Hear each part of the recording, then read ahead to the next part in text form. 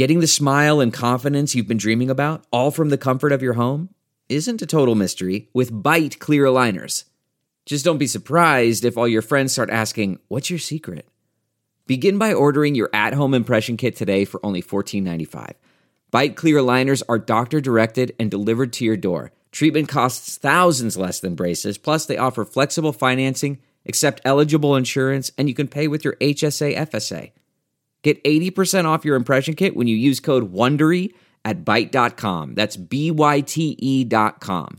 Start your confidence journey today with Byte. This episode is brought to you by Philo. Do you love TV? Do you love saving money? Then Philo is your solution. Philo has shows, movies, and live TV for just $25 a month. You can even try it for free with their 7-day free trial. No contracts, no commitments, no hassles. Just a better way to watch TV. Never miss a minute of shows like the hit docuseries Where is Wendy Williams? Or classics such as Friends.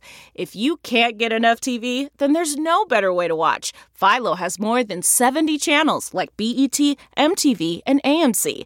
And the best part? You can try it yourself with their 7-day free trial. Sign up today at philo.tv/poppods. That's philo.tv/POPPODS to get 50% off your first month. Welcome to another edition of the Talking Metal Podcast, home of all things hard rock and heavy metal. I'm Mark Striegel, host and producer of this show since 2005. Now, let's get things started with the Talking Metal theme song, written by Rob Halford, Metal Mike, and Roy Z. Communication,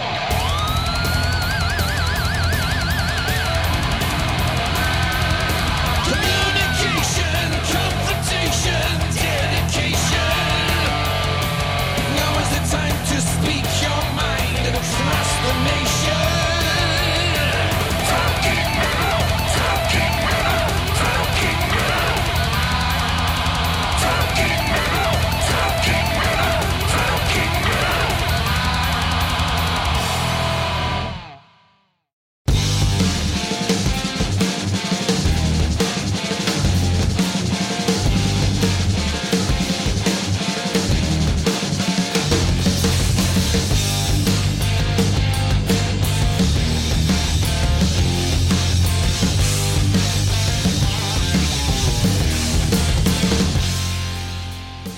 Hey guys, welcome to Talking Metal. Very special guest tonight, Chris Akin from The Classic Metal Show, also known for writing some great books that I've really enjoyed. The most recent one I read, which I think is probably 2 years old at this point, is called Call Me Chris. It's a true story about the horrific accident that Chris suffered and his recovery. And of course, there's always some connection to the rock and metal world that goes on in his writing. Although primarily this book is about his recovery, and it's definitely a powerful read. Highly recommended. It's linked through today's show notes on talkingmetal.com. Go there and just click on over to Amazon and pick up a copy. It is great stuff. And again, a very powerful read. So let's get into one of Chris's favorite bands. We're going to talk about this band, and he has a deep connection to Pantera in a few different ways. This is Mouth for War, followed by my interview with Chris Akin.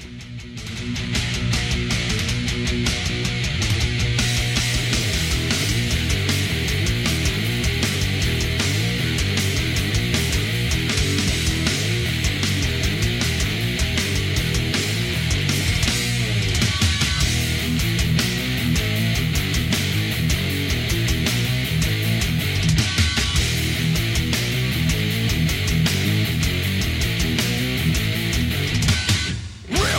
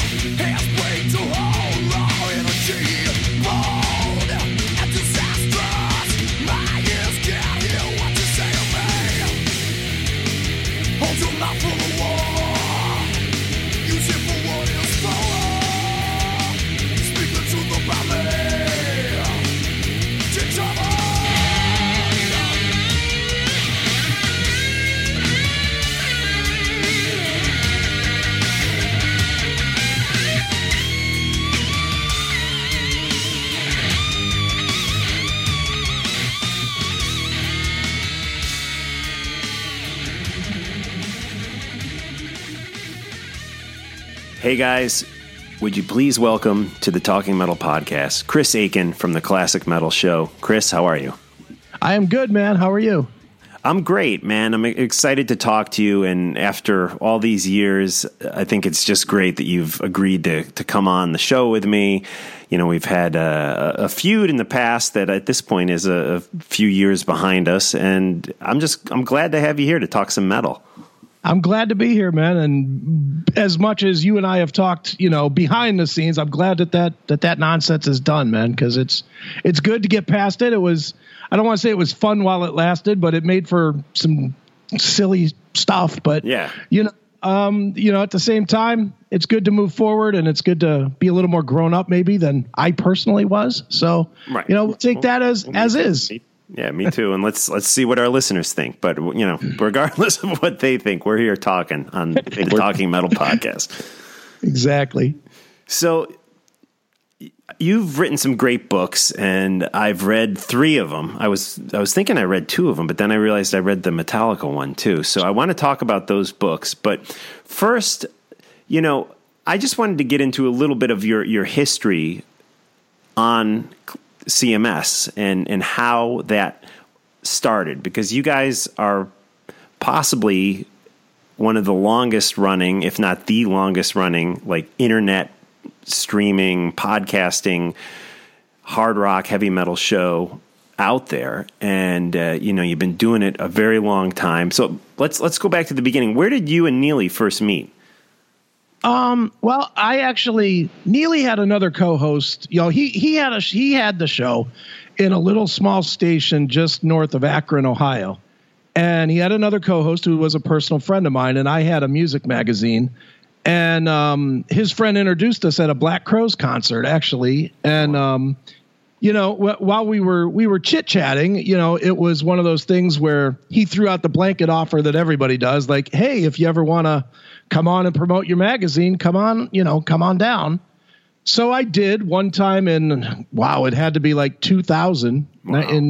Now this was an actual radio show, or was it internet radio at that point? No, at that point it was an actual radio show. Okay. And so I came on the show, and I kind of pushed his co-hosts out of the way, and him and I had some immediate chemistry, because at that point it was really just a music show. And then he would come out of breaks and say, hey, that was Jackal, and here's a band I like, it's Y&T. And, It was just that kind of a show. But then I started coming down to promote my magazine, and before long we were doing little bits, and I was doing impressions, and, we were interviewing guys, and, it just kind of turned into something. So fast forward a couple years, I ended up doing his website for him. And one of the things that we did, and this is how long ago this was put the entire 6-hour show up on the web every week. And the way we would do it is he would swing by my house after doing the show at 3 a.m. and he would put cassettes in my mailbox. And then I would have to take the cassettes and I would have to play all 6 hours into my computer on a Sunday and rip them to real audio. Wow. That's how we started being on the internet, though, was because I was putting the show up all 6 hours on his website. And, we were actually streaming, and this was 2000, 2001. I mean, it was at the very beginning of streaming. So we did that for a few years, and then he had a job opportunity, which took him to Chicago.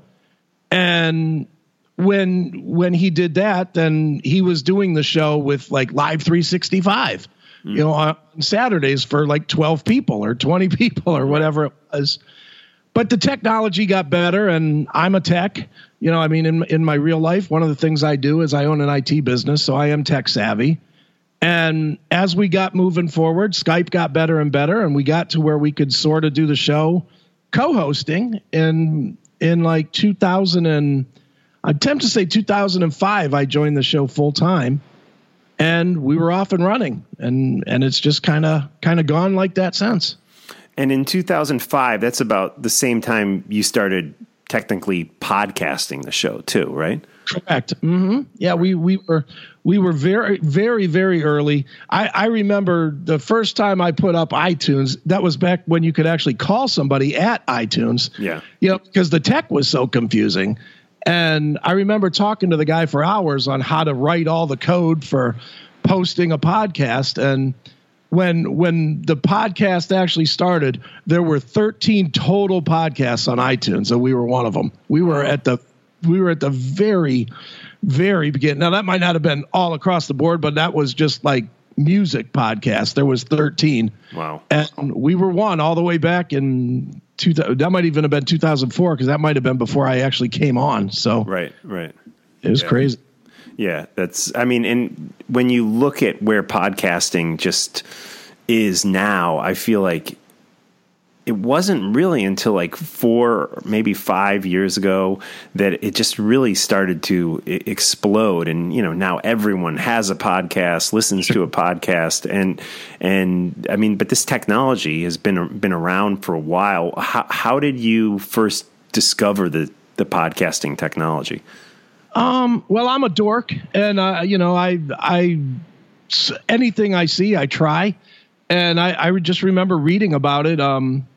What's his name? Adam Curry? Is he the one? Yeah. I read something about it, and I was also, in addition to doing the classic metal show, I had my show, the Metal Show, on FM.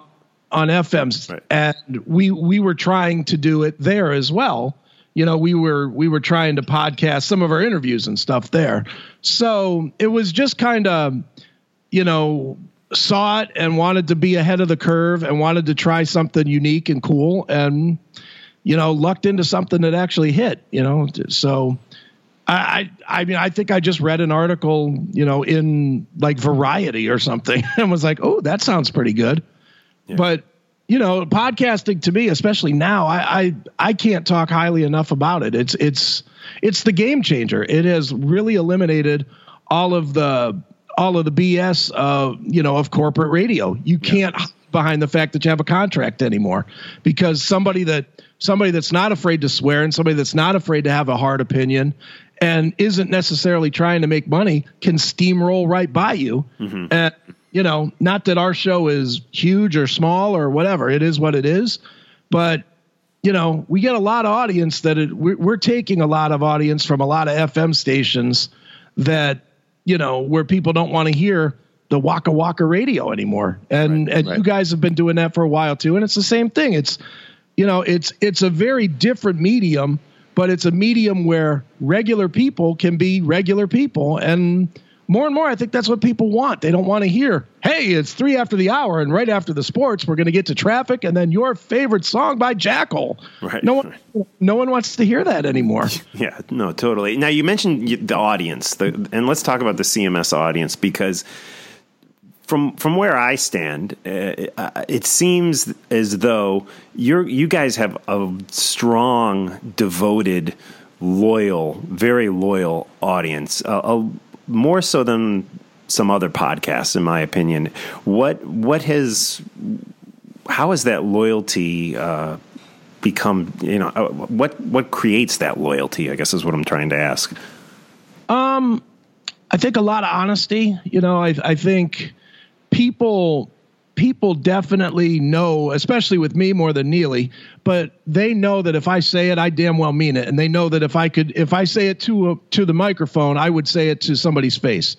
And, that's rare in broadcasting in general. I mean, you see it as well as I do. All these celebrities are phony. Yeah. And not that I'm a celebrity, I'm far from it, but I tend to say what I think when I think, and I don't care what the consequences are. So I think that might have been the start of it. Certainly they liked a certain feud that used to happen. Right. They definitely liked that, and they definitely liked other feuds that we had as well. But I think in 2012, I took a little break from the show, trying unsuccessfully to save my marriage.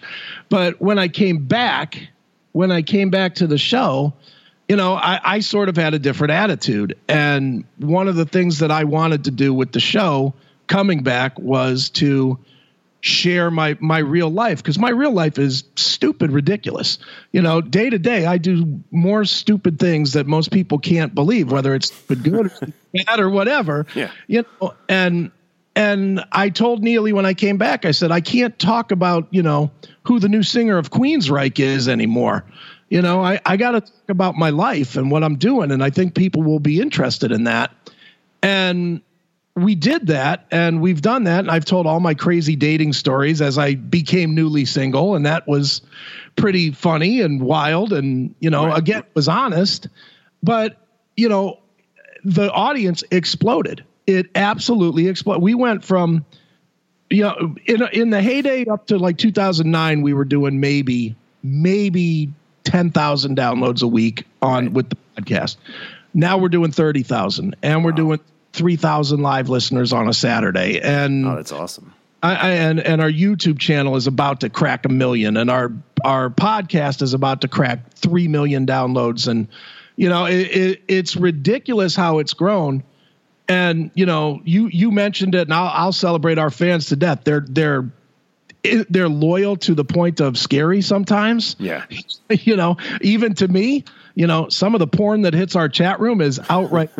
It makes me turn the chat room off, and I'm not very well offended.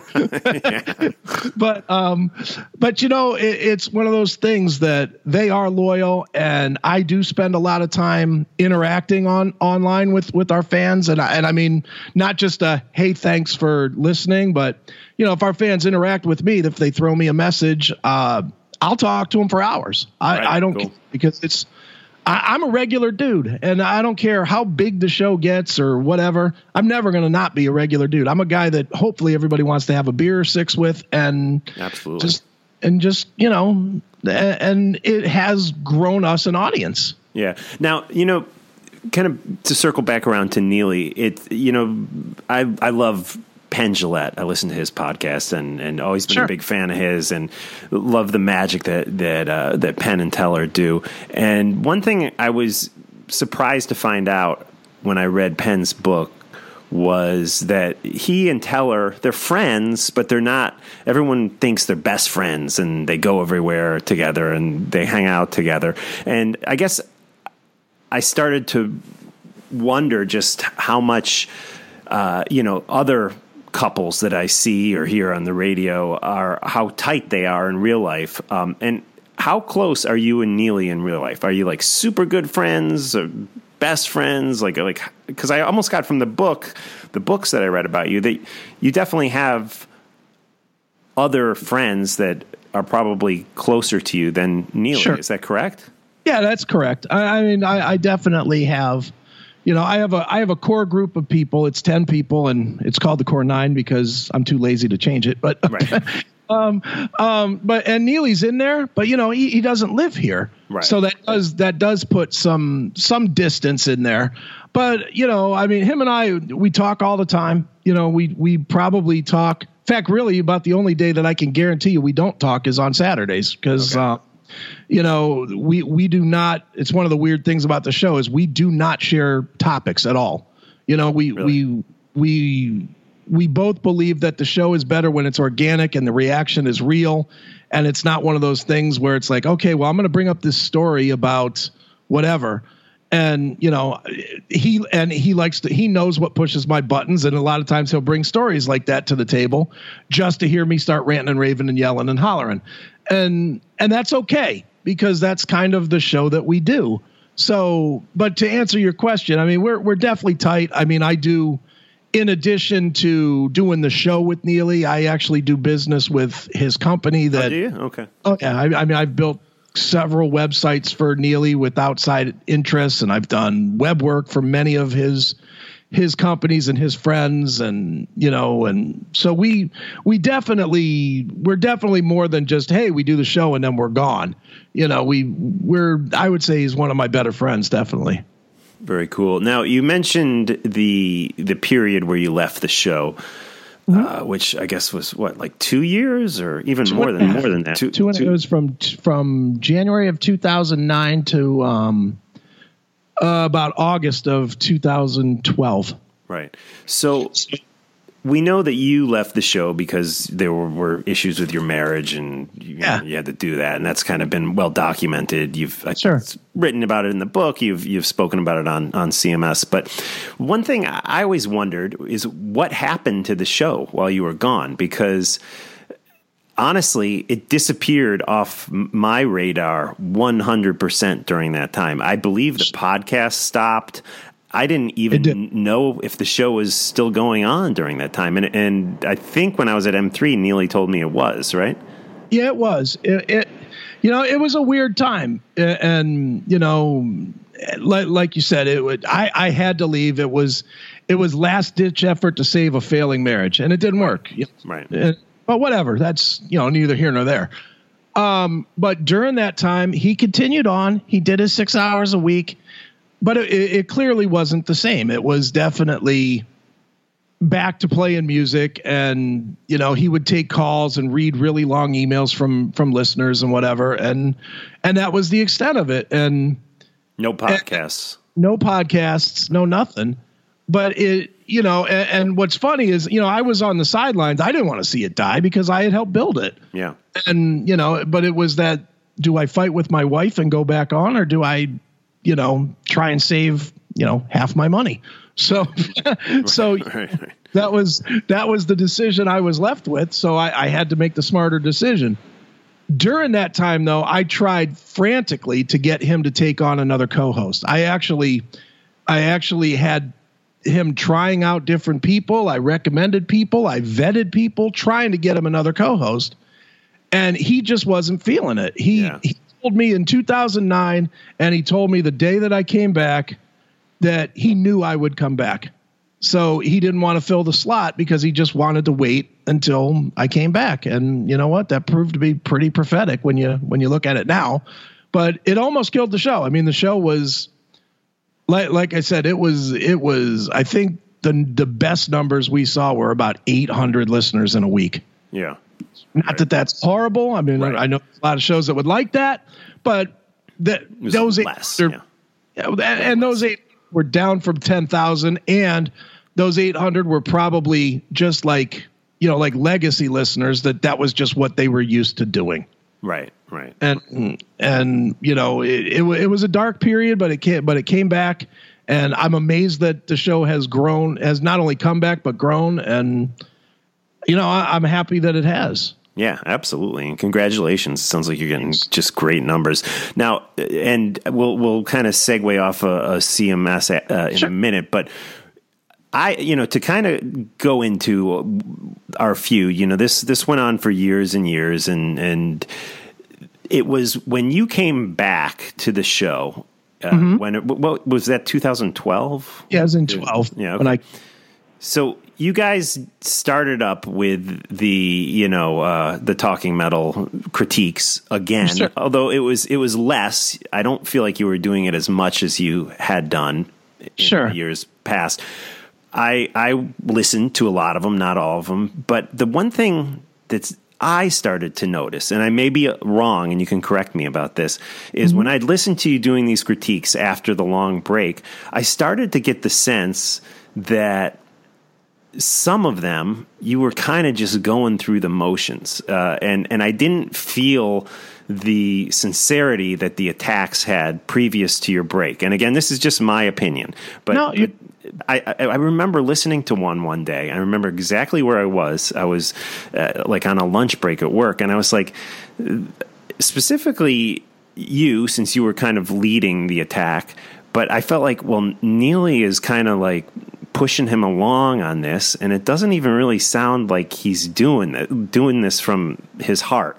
And that was when I decided to write you the first email, because I kind of felt like enough is enough, and it's time we at least talk. And I was getting this sense that you were almost doing it for the fans at that point. I mean, am I on any truth to this?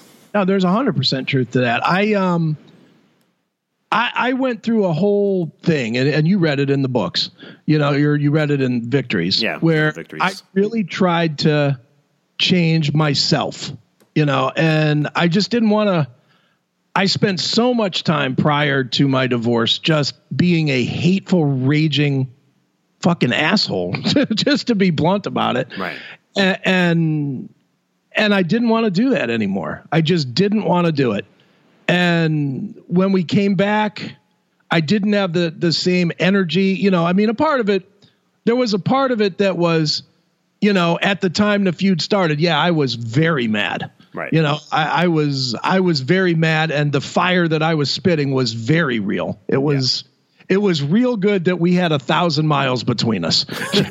Yeah. It was really good that was the way it was, where the worst place we could fight with each other was on the microphones. Right on. But when I came back, you know, I think I wrote about, I don't remember, but I think I wrote about a little bit about the Talking Metal feud. And the Dirt Talk feud as well in Victories. Little victories, yeah. Brief, but I did mention it, yeah.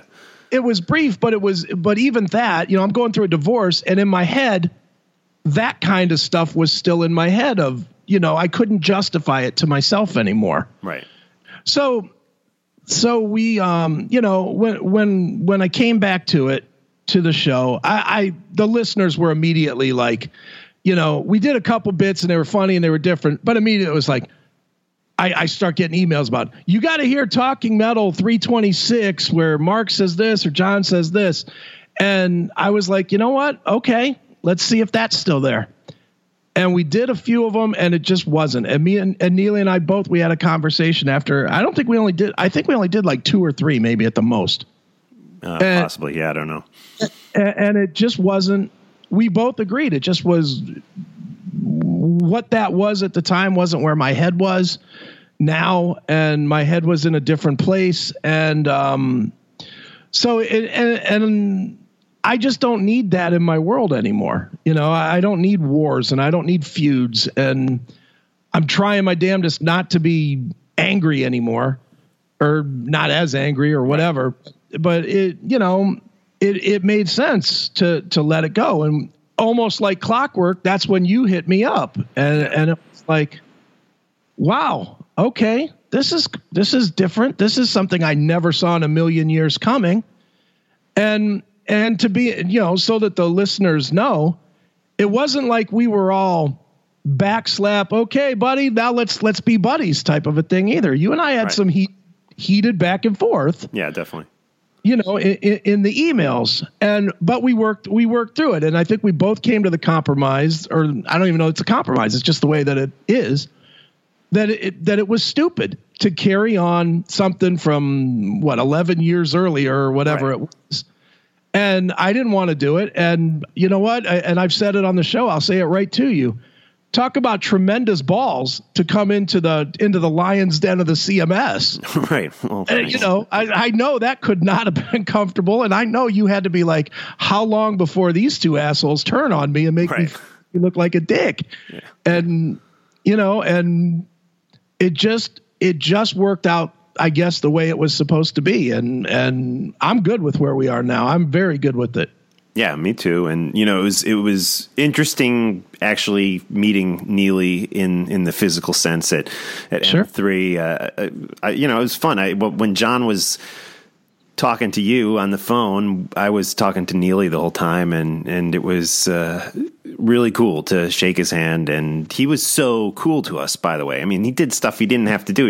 You know, here's a guy we fought with for years. We shake his hand. He's like, oh, yeah, how are you guys? He's like, come meet Don Dokken, you know, and takes us right backstage to meet Don and get pictures with Don. Hell of a nice guy, and I really appreciate him taking us in to meet Don and just spending some time with us at M3. So that was awesome. Yeah, no, when Neely put John on the phone, you know, I was extremely drunk. And with that being said, you know, it was... the segment went really well, and I was really happy that we were able to finally do that. But I cannot tell you the hate that I took immediately. I mean, 2 seconds after we hung up, it was why don't you cup his balls, Chris? And you know, 15 messages on the Facebook and Twitter, and the chat room went crazy, and you know, but you know what? That's okay, because that's kind of the that's kind of the backlash that I built up by carrying a 10-year feud that should have been solved in 5 minutes with one phone call. Right. But that, that's kind of the lesson you learn is, you take a beating when you build yourself up to be one way and you change. Yeah. Cool. Well, I'm glad we're at this point. And dude, I'd definitely like to come to the Pinball Museum, get a tour by you, and then we got to grab a beer sometime. Is that a possibility? Absolutely, dude. Anytime you want to come out that way, I know it's a little drive for you, but you let me know when, and I'll make the drive from here as well, and we'll go do it. And there's a place to get lots of beer right next door, so absolutely. Tell me about the Pinball Museum, where it is, and what it's all about. Sure. Well, the name of the place is Pinball PA. It's located in Aliquippa, Pennsylvania, which is about maybe 20 minutes south of Pittsburgh.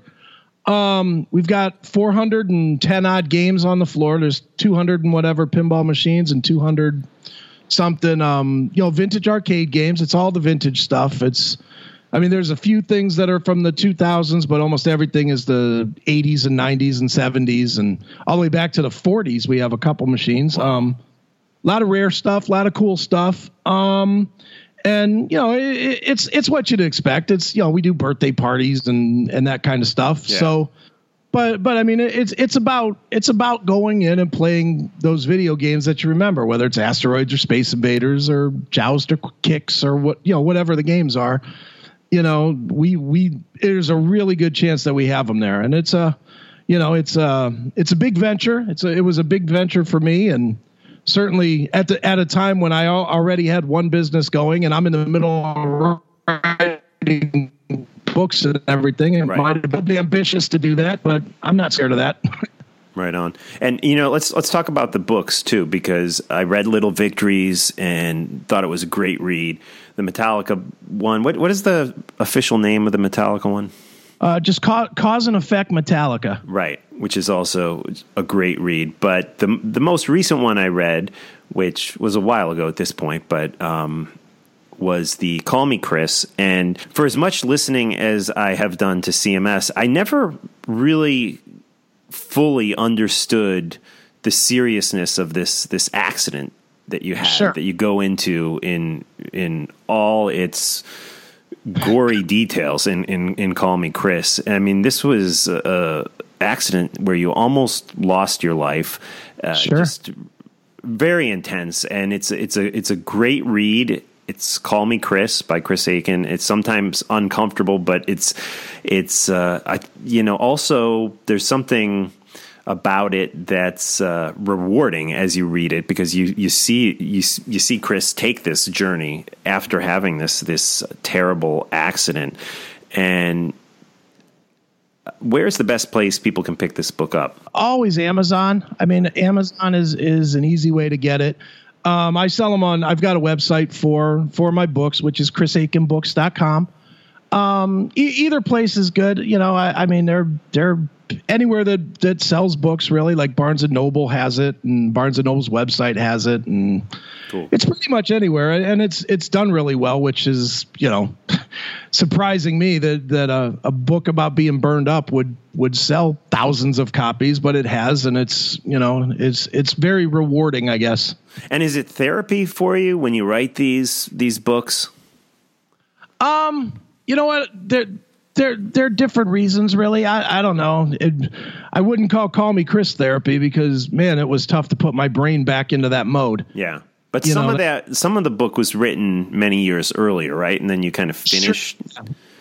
Well, the whole thing was written 20 whatever years ago. It was for a form of hand therapy. The doctors gave me a tennis ball and were like, "Here, squeeze this ball to try and make my fingers work again." Right. And I did that for like 3 seconds and threw the ball away. I was like, I ain't doing that. So they wanted me to type. So I started pecking and typing, to try and get my fingers to work again. And that's how this thing got written originally. I was just writing about my day-to-day stuff and thoughts and whatever. But somewhere along the way, I lost the manuscript. And when I started the pinball business, my friend Ed, he's my curator at the museum, he said to me, he's like, "Dude, I have a copy of your manuscript." Wow. And I was like, really? So he gave it to me, and I looked through it, and it was after Little Victories came out, and I was like, wow, this really sucks. It was like the writing was so bad by comparison to where I've gotten now. So I rewrote a good amount of it. But what I did was I read each chapter, and I pretty much rewrote the whole book, but then I kind of compared chapters to see where the raw emotion felt better than me being, I don't know, retrospective looking at it. You know what I mean? Yeah. And basically what it turned into is the early chapters, the first 6, 7, 8 chapters are old writing, but then everything after that, where I started evaluating, how I was feeling and how I was treating people and everything else, that was definitely more that I wrote in 2000 and I guess it would have been 14. I wrote all that stuff in 14. Now, in the book, you detail this trip to a Pantera concert where you're in the hospital and probably really in no shape to be venturing outside of the hospital, but you go to see Pantera live. And can you fill the listeners in a little bit on what actually happens with this story and tell us about leaving the hospital to see this band? Sure. No, I love this story. This is my favorite story in the whole book. Yeah, it's a great one. My friend Scotty came up to the hospital, and he comes to visit me, and this is in like January. And the doctors are all telling me at the time I'm not going to leave the hospital till August. But Scotty comes up and he's like, dude, you're going to be mad, but I got to tell you something. I was like, okay, I'm thinking it's work stuff or they're suing me or, what with the legal nonsense. And he's like, dude, Pantera's coming in April. And without even hesitating. Now, meanwhile, I'm laid up in a hospital bed, tied Jesus on the cross style because they've been doing surgery all over me. Right. Can't move, can't stand, haven't stood up in weeks. And I looked right at my friend Scotty and I was like, dude, go get me some tickets. And he's like, dude, you're not going to go. You're not going to be able to go, but I'll get you a t-shirt or something. And I was like, no. I was like, go get me some tickets. And he kept him on. And finally I just got nasty. I was like, God damn it, go get me some fucking tickets. I like yelled at him. All the alarms in the room start going off. The running in thinking I'm stroking out or something. Right. And he's like, okay, I'll go get you some tickets. So 2 days later, he shows up with a pair of tickets. And I had one of those little cork boards in front of my bed. And I had him take all the get well soon cards off it. And I had him put those 2 tickets on the board and take a marker and just put circles around the tickets. So nobody would put anything over the tickets. Right. And I used those tickets every time I wanted to quit doing something, every time they were killing me with rehab or killing me trying to work my fingers or whatever, I was like, I'd look at those tickets and I was like, nope, give me some more. If I felt like passing out, I would, which happened a lot. I would be on the verge of passing out. And the last thing I would see is those tickets as I was passing out. And the last thing I would say to those nurses was keep doing the stuff if I pass out, because I was not going to quit. So fast forward a couple months, I worked and lied and cheated my way into going home. I went home in whatever the Monday after the Super Bowl was in 1995. Mm-hmm. So it's way early. I was supposed to be there till August. I went home like February 5th or whatever the date was. And the Pantera show was like April, whatever. And I should not have been home. I couldn't function. I couldn't get up to go to the bathroom or get a cup of milk or what, I couldn't do anything. Right. I was literally I became my wife's patient instead of the doctor's or the nurse's patient. But come time for that Pantera show, I absolutely went. And I mean, my 2 buddies had to go with me, and they sat in a wheelchair. No, You walked in? No. I walked in. I refused to sit in a wheelchair. The wheelchair, this is so stupid. The wheelchairs had a little tag by the company that made them, which is Invacare. Right. And I was like, I'm not an invalid. I'm not sitting in the chair. and I wouldn't sit in the chair. I mean, it would take them hours sometimes to get me from appointment to appointment in the hospital. Yeah. Because I wouldn't sit in the chair. I'd walk 10 feet, lean on a wall, walk 10 more feet, lean on a wall, but I was not going to sit in those chairs. Wow. It's just my stubborn idiot attitude, I guess. But I went to this Pantera show, and my two buddies who, I love them to death, my friend Scotty and Andy, two big boys, they got me into the show. We sat in the furthest that we could possibly sit at the top row of these bleachers at the venue, which is Rhodes Arena, which is like it's like a basketball court basically for Akron University. Okay. And I sat at the top bleacher against the wall, and these two guys positioned themselves around me so nobody could bump into me. And I sat in these bleachers, and I was pouring blood everywhere, through my shirt, through my pants, through everything, because I was still ripped up. Yeah. But I went, and in my mind, that was what I wanted to do, which was to get back to being normal. And it was normal. And, the nice byproduct out of it was that I ended up becoming really good friends with the Pantera guys, a little later in life. And I still am. One of my proudest moments recently was that Anselmo read my book. Wow. That's awesome. And, I was talking to him. He's doing that Bill and Phil with Bill Moseley. Right. That record. And I talked to him, and I was like, dude, did you read the chapter? And he was like, oh my God, dude, that was you. I didn't even realize it was you. And, nice. It's awesome. It's amazing. And, it's been a really cool ride. Pantera has been my favorite band, was my favorite band before that. And to actually have something of substance good come out of this accident where, I got to be friends and I got to do many, many cool things with my favorite band on the planet I wouldn't wish this on anybody, but I wouldn't trade what I got from it either. It's funny. I'm looking right up in my office here. I literally have the T-shirt that I bought at that show nailed up to my wall, and it will never, awesome. It'll never come down, and it looks tacky as shit, and I don't care because, I look at that every day now when I want to quit, when business or whatever is being shitty. And I look at that and like, yeah, I can beat just about anything. Wow. And you got to know not only Phil, but the other guys in the band and of course Dimebag. And, there was, I guess it was that tragic day, 2004, right? Where we lost Dimebag. And I always think it's just incredible that you were literally one of the last guys to talk to him. I mean, the last interview Dimebag Darrell ever did in Ohio that tragic day was with you. Can you go back and think about that day? Where did the interview take place? Yeah, that interview was I don't know, it wasn't that day, but it was like right, okay. It was right then. It was right in that. I know it wasn't that day because they were on an off day. Okay. And we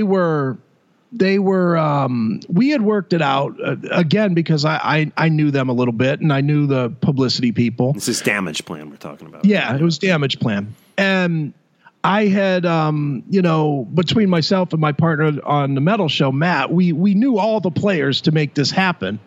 And we just, our friend Billy Morris, who's been in Warrant and Tough and, all those bands, he had a really nice studio. And we just asked him if we could set up and do it in the studio so it would be really clean recording and a really good thing. So we did it at his studio, and we had those guys in, and they sat on stools, and I sat on a big old speaker in front of them. And even though I personally am friends with those guys, and I think you've heard this interview. I have, yeah. I didn't pull any punches. I went at them. Yeah. Because that was at the time when Philip was saying all his stuff and they were saying all their stuff. And I had just interviewed Phil like 2 weeks prior. And I wasn't going to just let it all slide. And I didn't. And we had a tough interview, but a good interview. And one of the funniest stories that I have from that was, so we do the interview, and at the end of it, we did IDs and whatever. And then, and then Vin and Dime kind of corner me, and they were like, dude, what the fuck is wrong with you? And I was like, what? And they were like, dude, really? Do we need all that? And I was like, come on, what am I supposed to ask you guys? And Vince was like, yeah, I get it, whatever. But Dime was not hearing it. And Dime was like, you stay right here, brother. You stay right here. I was like, okay. So he walks across the studio to the other end of the studio where there's a bunch of gear piled up. Yeah. He drags over this big amp, that's about as big as the amp that I was sitting on. It was a big amp. Right. I don't know shit about gear, but it was a big enough amp to sit or stand on. And he climbs up on top of the amp, and he goes, We're gonna battle this out, Karate Kid style. and I'm a big dude, man. I'm a 350 guy, and he's like, yeah, get up here. And I climbed up on the speaker, and he gets into the Karate Kid pose. And I said to him, I said, Dime, I'm telling you now, if we're gonna do this, I am gonna kick you. And he's like, bring it on, brother, bring it on. And I was like, okay. And I get up in the Karate Kid pose, and there's a bunch of people gather around. And it's like 3, 2, 1, boom, and we both kicked each other right square in the chest. Wow. And we fell off the stairs. And of course, everybody made sure Dimebag was okay, and I just laid on the floor. Wow. No help at all. But and then we got up and hugged it out, and laughed it off, and it was good. But that's the kind of cat that guy was. I know I don't have to tell anybody that Dimebag was awesome, but my experiences with Dimebag were nothing but awesome. I miss that guy all the time. I hate December 8th. It is it's a day that makes me tremendously sad, not only because we lost a great musician, but I personally lost a friend, and I hate that it happened in my state. I know that shouldn't matter. I don't think it would be any better if it happened in Arkansas or somewhere, but it's pretty tough knowing that, it happened in a venue that I've been in 100 times. Right. Had you been planning to go to the show?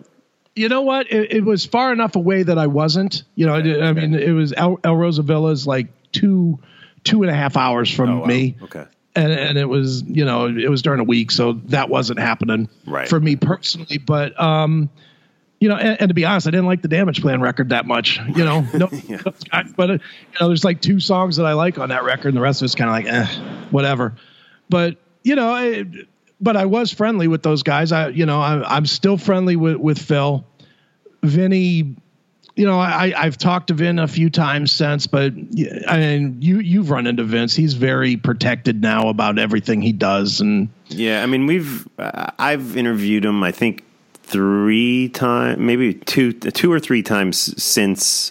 I've only interviewed him two or 3 times, but it's been since December 8th, 2004, and I've always, every time, the publicist has been like, you can't ask him about this, you can't ask him about that, all the stuff you want to ask him about. So, which I've tried to be respectful of that, but yeah.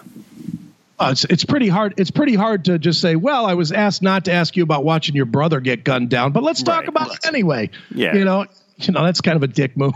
Yeah. Well, even don't ask him about Phil. Don't ask him about Pantera. I remember the one time they were like, I said, I can't even ask any questions about the band Pantera. They were like, no.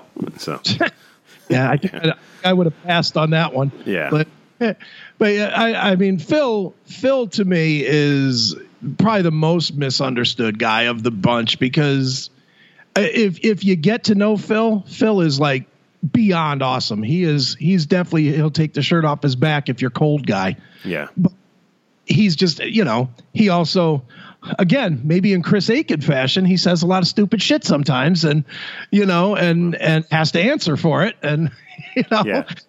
But I mean, I have nothing but good things to say about Phil. The only guy I never really got along with was Rex in the band, and just, I don't know, I had bad run-ins with him, and he was kind of a dick at several things that we did. But even with that, it's you've been around enough bands to know there's one of those in every band. Yeah. I mean, sure. Rex too, in his book, I don't know if you read his book, but he goes off on, he just hates doing interviews. He hates anybody in radio or press. I mean, he has a thing in his book where he just like basically throws anybody who is, interested in interviewing him over the side, so it's kind of interesting.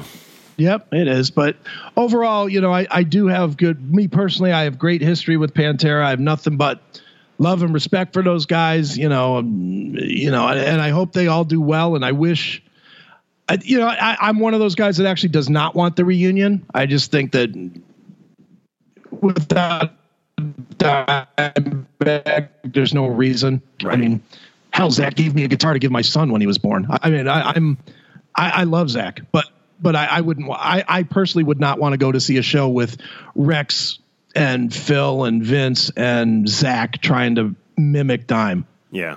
To me, that's disrespectful. To me, the band died when Dime did, and I think it should be left there. No, I hear you definitely. And why tarnish that legacy with something that, no matter how good the players are on stage, it's just never going to live up to what they were, And Dime, as great as Dime was as a player, what made Dime was his energy. I mean, if anybody that ever saw Pantera shows, yeah, the playing was awesome, but equally awesome was when he would be running around the stage spraying people with shaving cream, while they're trying to do their drum solo or whatever. Yeah. I mean, he brought such an energy that, dude, and I talk about this one time all the time.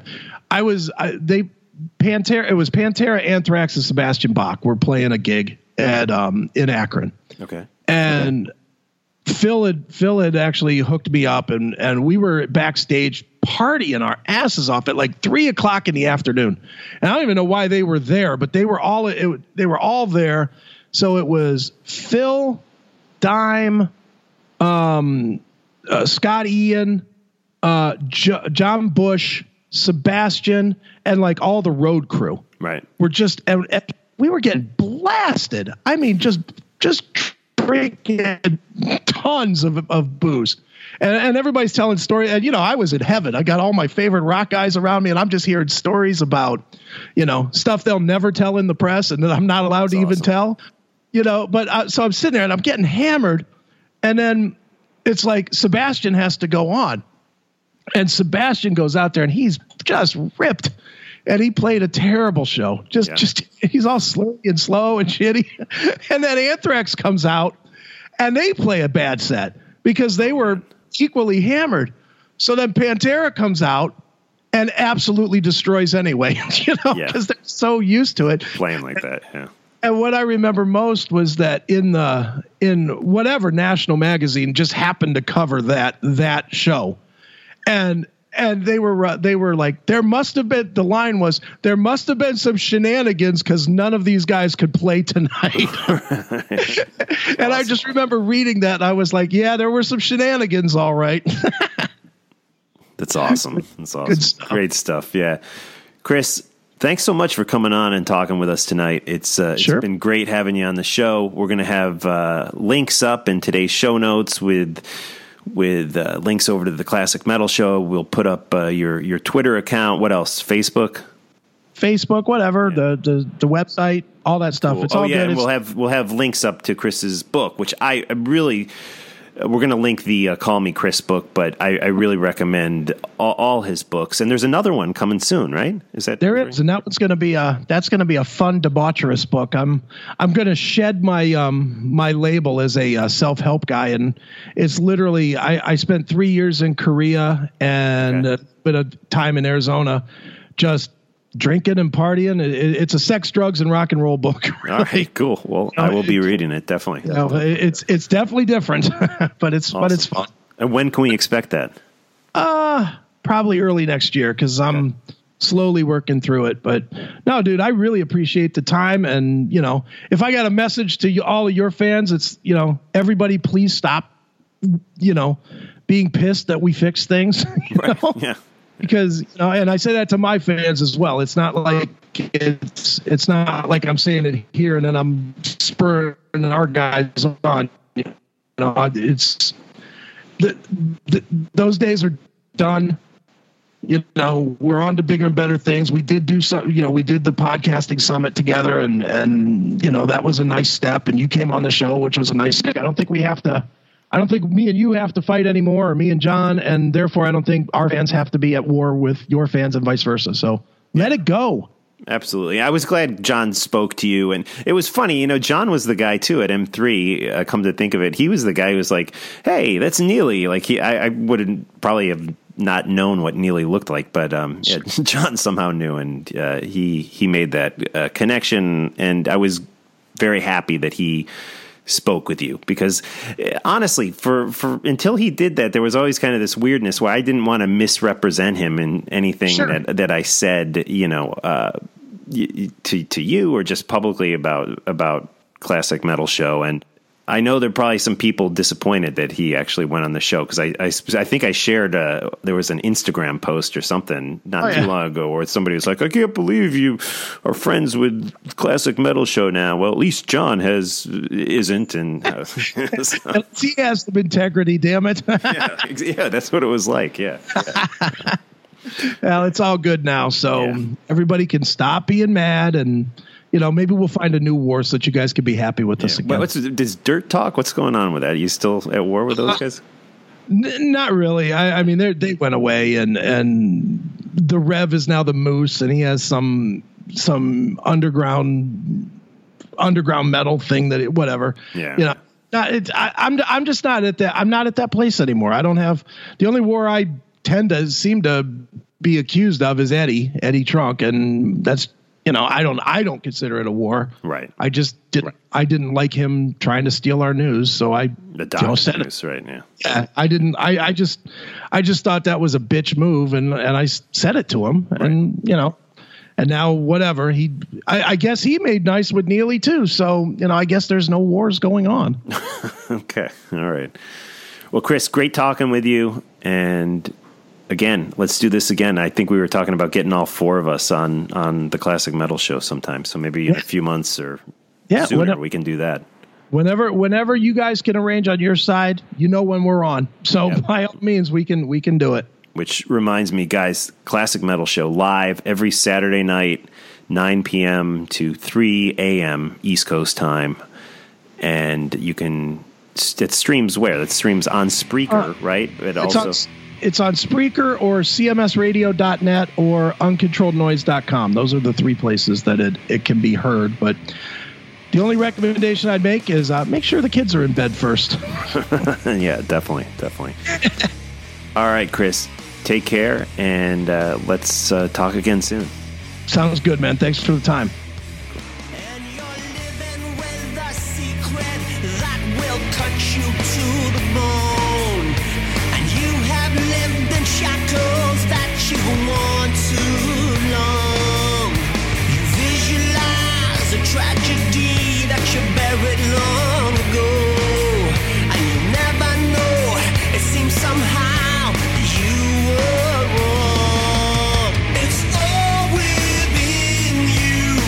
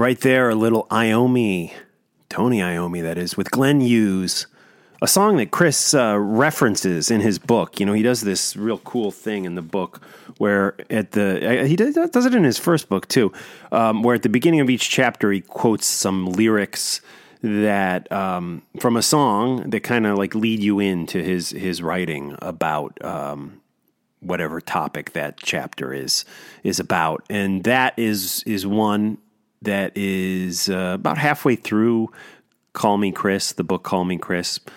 Chris, he references that song right there. Iommi, use, face your fear. And it's very cool. Again, each chapter he does that with different songs. And then in the back of the book he has links to Spotify where you can listen to all the music. Where, I bought the hard copies of the book, but I guess if you were reading them digitally, you could probably just click right on the link if you were reading them on your iPad or iPhone or something, and it would open up your Spotify. So good stuff and good read. Call Me Chris by Chris Aiken. Again, it's linked through the show notes on talkingmetal.com for this episode. And support the music we play. Go buy that Pantera song, Mouth for War. Go buy the CD Iommi Use, although I think it's out of print, actually. It's not on Spotify. It's not on iTunes. They have it used on Amazon, but even the used copies are kind of expensive. Some of them going for like over $30. So, maybe you won't be able to go buy that. I don't know. Seems like it's currently out of print. Great record. It's called Fused by Iommi and Glenn Hughes on the vocals with that one. I'm trying to think. I can't remember. He's done numerous things with Hughes. I'm trying to remember if that's the one they went back and re-recorded the drum tracks because Dave Holland originally played on them. I'd need to check that. But anyways, Iommi and Hughes always make a great combination. And again, that is a great record. Fused by Tony Iommi and, of course, Glenn Hughes. Looking forward to new music from Glenn, hopefully coming soon. Black Country Communion, I believe just wrapping up recording. That's, of course, Glenn Hughes, Jason Bonham, son of the great John Bonham, and Joe Bonamassa, just an amazing player. Joe, I have some of Joe's recordings on MP3, and I do like a few of them. A couple of them I really like. Some of the slower stuff, actually. However, when you see Joe play live, which my wife and I had the opportunity to see him play live probably about 2 years ago, he will just blow you away. Such a deep, rich rock blues player. Highly recommended. Like I said, his recordings never quite capture his greatness, but he is amazing. Joe Bonamassa. And again, the three of those guys in the studio, or I believe have already possibly left the studio, and we have a new record from them under their name, Black Country Communion. Guys, thanks for joining me on this episode of Talking Metal. To take us out, let's do Soul Sacrifice by Power Trip.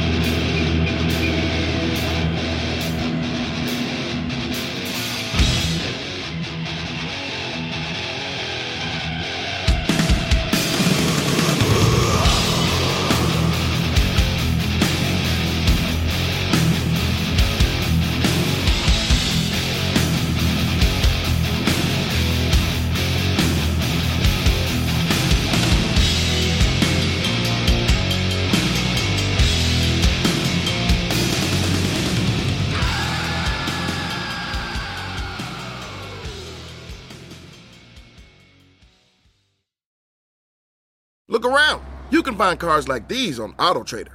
New cars, used cars, electric cars, maybe even flying cars. Okay, no flying cars, but as soon as they get invented, they'll be on AutoTrader. Just you wait. AutoTrader.